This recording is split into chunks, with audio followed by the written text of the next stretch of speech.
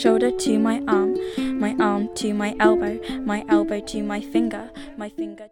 I'm Rosalind Georgeson. Claire Halstead. Well, I'm absolutely delighted to be sitting here with Rosie on the left and Claire on the right, who have produced, and I need to get this right, don't I? Because one of you wrote it, or did you both write it? Together. Yeah. Okay, and it's Knock Knock is the name of the production. Tell us a little bit about the story behind it. We made it up. It's a devised piece. It's a devised piece. Yes, based on, we're near the sea here, and we like the idea of spirits and old Caribbean sort of folk tales and that kind of thing. We just wanted to use the house as a site-specific production where we could project our images through the windows.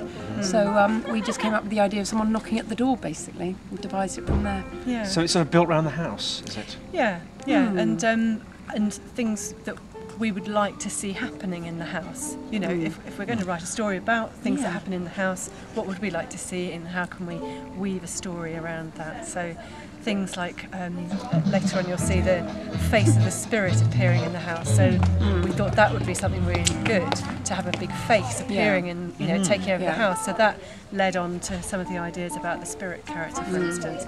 And we wondered who lived in the house and what their story was. So that was obviously a starting point as well.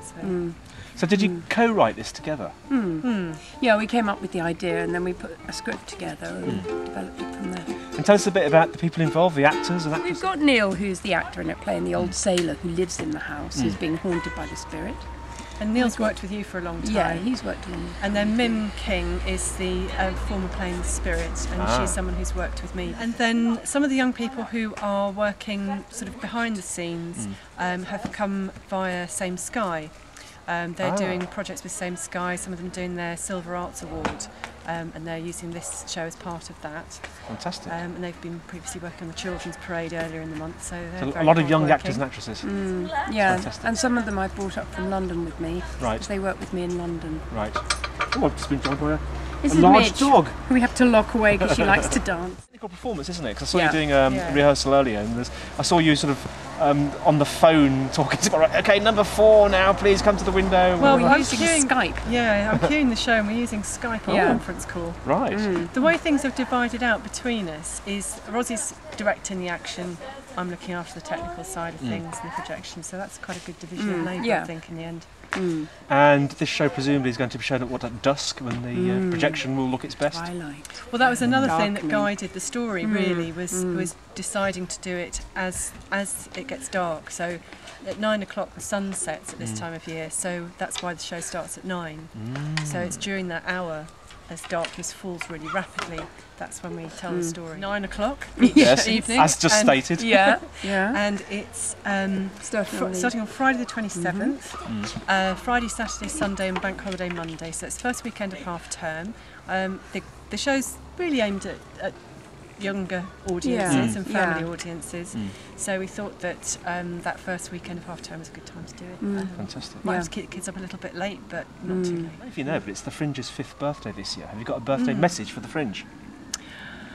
Oh, keep rocking, I think. Let it roll on. And keep going so we can do some more things next year.